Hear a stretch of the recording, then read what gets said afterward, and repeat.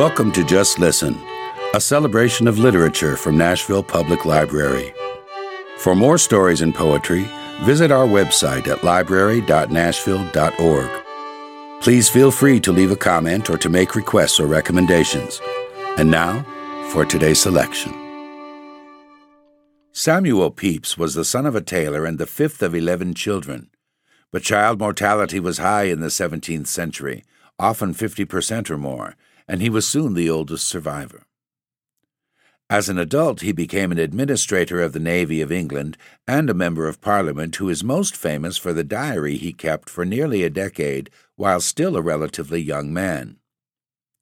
Writing for himself alone, he used a little-known shorthand that was not deciphered until the 19th century, when the diary was published, more than 200 years later. He discontinued the diary when failing eyesight forced him to abandon the project. The detailed private diary that Pepys kept from 1660 until 1669 was first published in the 19th century and is one of the most important primary sources for the English Restoration period. It provides a combination of personal revelation and eyewitness accounts of great events such as the Great Plague of London, the Second Dutch War, and the Great Fire of London. Today's selections offer us a glimpse into two of London's most awful moments in time, the Plague and the Great Fire. From the Diary of Samuel Pepys, we begin. The Plague, September 3rd, 1665, the Lord's Day. Church being done, my Lord Brunkner, Sir J. Minnis, and I up to the vestry at the desire of the Justices of the Peace, Sir Theo Biddulph and Sir W. Borman and Alderman Hooker, in order to the doing something for the keeping of the plague from growing. But, Lord, to consider the madness of the people of the town, who will, because they are forbid, come in crowds along with the dead corpse to see them buried. But we agreed on some orders for the prevention thereof. Among other stories, one was very passionate, methought of a complaint brought against a man in the town for taking a child from London from an infected house.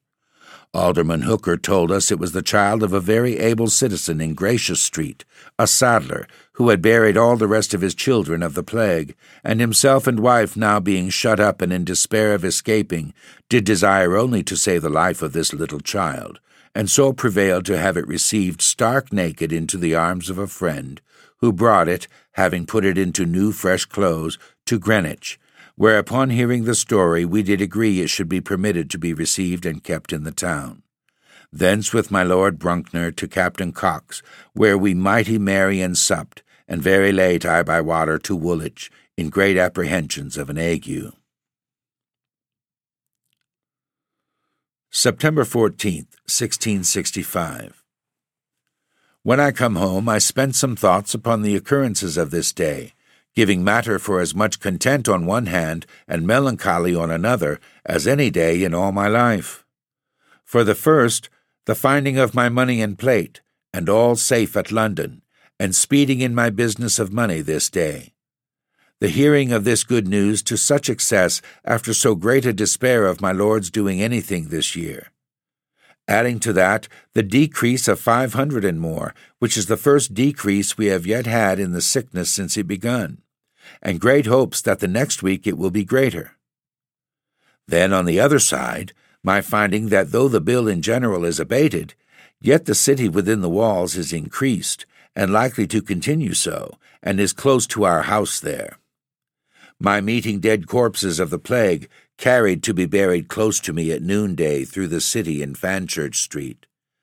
To see a person sick of the sores carried close by me by Grace Church in a hackney coach. My finding the Angel Tavern at the lower end of Tower Hill shut up, and more than that, the alehouse at the Tower Stairs, and more than that, the person was then dying of the plague when I was last there, a little while ago, at night, to write a short letter there, and I overheard the mistress of the house sadly saying to her husband somebody was very ill, but did not think it was of the plague. To hear that poor Payne, my waiter, hath buried a child and is dying himself. To hear that a labourer I sent but the other day to Dagenham's, to know how they did there, is dead of the plague, and that one of my own watermen, that carried me daily, fell sick as soon as he had landed me on Friday morning last, when I had been all night upon the water, and I believe he did get his infection that day at Brainford, and is now dead of the plague. To hear that Captain Lambert and Cuttle are killed in the taking these ships, and that Mr. Sidney Montague is sick of a desperate fever at my Lady Carteret's at Scott's Hall. To hear that Mr. Lewes has another daughter sick, and lastly that both my servants, W. Hewer and Tom Edwards, have lost their fathers, both in St. Sepulchre's parish of the plague this week, do put me into great apprehensions of melancholy, and with good reason. But I put off the thoughts of sadness as much as I can, and the rather to keep my wife in good heart and family also. After supper, having eaten nothing all this day, upon a fine tench of Mr. Sheldon's taking, we to bed. The Fire of London, September 2nd, 1666. The Lord's Day. Some of our maids sitting up late last night to get things ready against our feast today. Jane called us up about 3 a.m. to tell us of a great fire they saw in the city. So I rose and slipped on my nightgown and went to her window and thought it to be on the back side of Mark Lane at the farthest.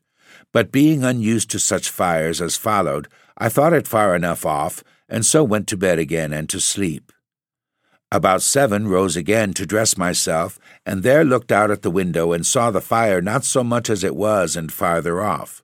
So to my closet to set things to rights after yesterday's cleaning.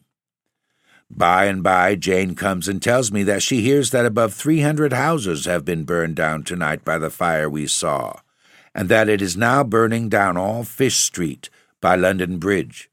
So I made myself ready presently, and walked to the Tower, and there got up upon one of the high places, Sir J. Robinson's little son going up with me.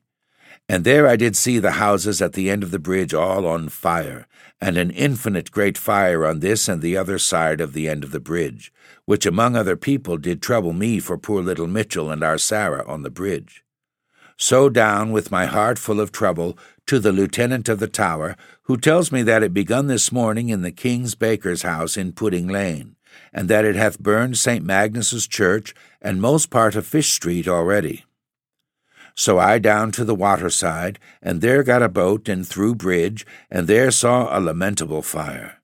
Poor Mitchell's house as far as the Old Swan, already burned that way, and the fire running farther, that in a very little time it got as far as the steel yard, while I was there. Everybody endeavoring to remove their goods, and flinging into the river or bringing them into lighters that lay off.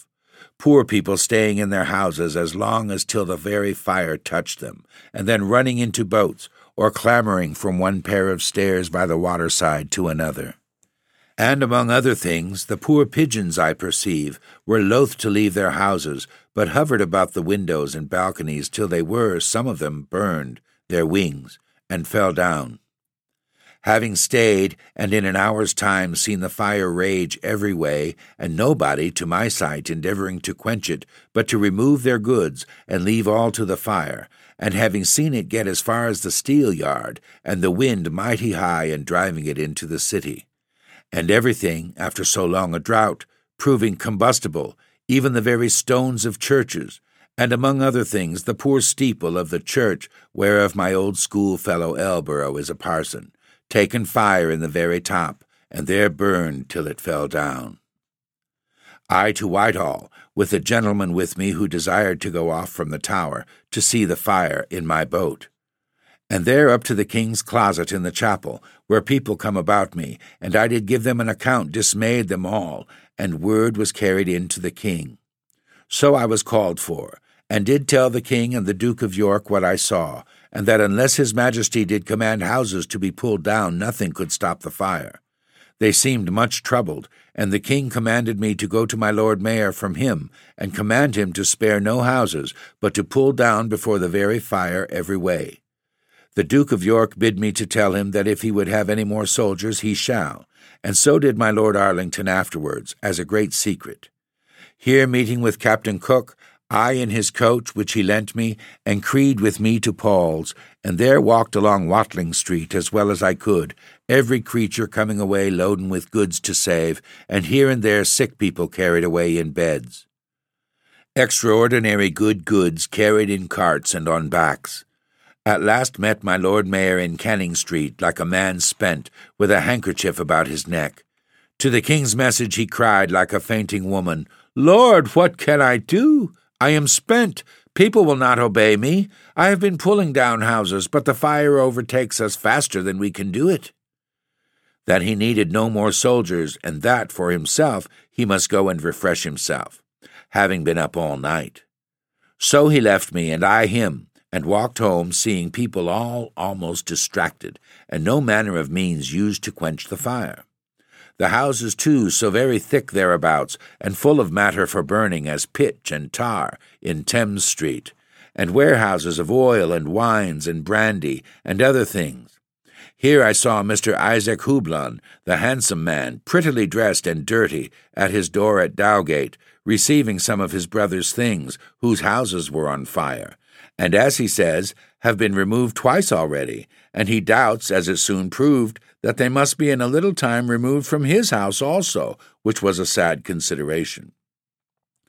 And to see the churches all filling with goods by people who themselves should have been quietly there at this time. By this time it was about 12 o'clock, and so home. Soon as dined and walked through the city, the streets full of nothing but people and horses and carts loaden with goods, ready to run over one another, and removing goods from one burned house to another. They now removing out of Canning Street, which received goods in the morning, into Lombard Street and farther, and among others I now saw my little goldsmith, Stokes, receiving some friend's goods, whose house itself was burned the day after. I to Paul's Wharf, where I had appointed a boat to attend me, and took in Mr. Carcass and his brother, whom I met in the street, and carried them below and above bridge to and again to see the fire, which was now got farther, both below and above, and in no likelihood of stopping it. Met with the King and Duke of York in their barge, and with them to Queenhithe, and there Sir Richard Browne to them. Their order was only to pull down houses apace, and so below bridge at the waterside, but little was or could be done, the fire coming upon them so fast. Good hopes there was of stopping it at the 3 Cranes above, and at Buttolph's Wharf below bridge, if care be used, but the wind carries it into the city, so as we know not by the waterside what it do there. River full of lighters and boats taking in goods, and good goods swimming in the water, and only I observed that hardly one lighter or boat in 3 that had the goods of a house in, but there was a pair of virginals in it. Having seen as much as I could now, I away to Whitehall by appointment, and there walked to St. James's Park, and there met my wife and Creed and Wood and his wife, and walked to my boat. And there upon the water again, and to the fire up and down, it still increasing, and the wind great. So near the fire as we could for smoke, and all over the Thames, with one's face in the wind, you were almost burned with a shower of fire drops. This is very true. So as houses were burned by these drops and flakes of fire, 3 or 4, nay, 5 or 6 houses, one from another. When we could endure no more upon the water, we to a little ale-house on the bankside, over against the 3 Cranes, and there stayed till it was dark almost, and saw the fire grow. And as it grew darker, appeared more and more, and in corners and upon steeples, and between churches and houses, as far as we could see up the hill of the city, in a most horrid, malicious, bloody flame, not like the fine flame of an ordinary fire. Barbary and her husband away before us. We stayed till, it being darkish, we saw the fire as only one entire arch of fire from this to the other side of the bridge, and in a bow up the hill, for an arch of above a mile long. It made me weep to see it. The churches, houses, and all on fire and flaming at once, and a horrid noise the flames made, and the cracking of houses at their ruin. So home with a sad heart, and there find everybody discoursing and lamenting the fire. And poor Tom Hayter came with some of his few goods saved out of his house, which is burned upon Fish Street Hill. I invited him to lie at my house, and did receive his goods, but was deceived in his lying there, the news coming every moment of the growth of the fire, so as we were forced to begin to pack up our own goods and prepare for their removal, and did by moonshine, it being brave dry and moonshine and warm weather, carry much of my goods into the garden, and Mr. Hayter and I did remove my money and iron chests into my cellar, as thinking that the safest place, and got my bags of gold into my office ready to carry away, and my chief papers of accounts also there, and my tallies into a box by themselves. So great was our fear, as Sir W. Batten hath carts come out of the country to fetch away his goods this night. We did put Mr. Hayter's poor man to bed a little, but he got but very little rest, so much noise being in my house, taking down of goods. 3rd.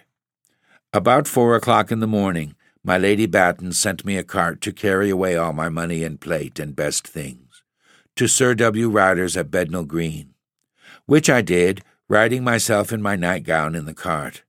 And Lord, to see how the streets and the highways are crowded with people running and riding and getting of carts at any rate to fetch away things. I find Sir W. Ryder tired with being called up all night and receiving things from several friends, his house full of goods, and much of Sir W. Batten's and Sir W. Penn's. I am eased at my heart to have my treasure so well secured. Then home, with much ado to find a way, nor any sleep at all this night to me nor my poor wife. Thanks for joining us. Tune in to another session of Just Listen by visiting your Nashville Public Library website at library.nashville.org.